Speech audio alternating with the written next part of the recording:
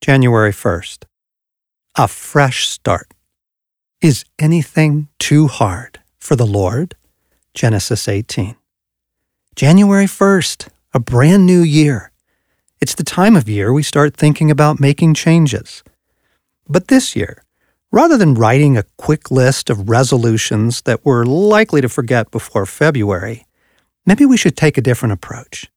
This is a good time for each of us to ask ourselves, what do I want to be different this year? Sit with that for 10 minutes. Let your heart surface and then take it to Jesus in prayer. Lord, come into this. Show me the way.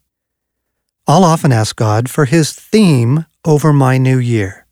Jesus, what is the theme of this year for me?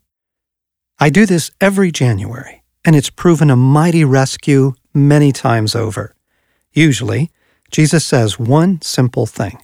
One year, I heard love.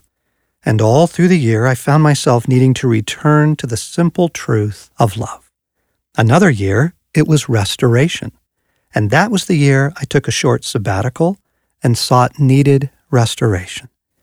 Ask Jesus, what is the theme of this year for me, Lord?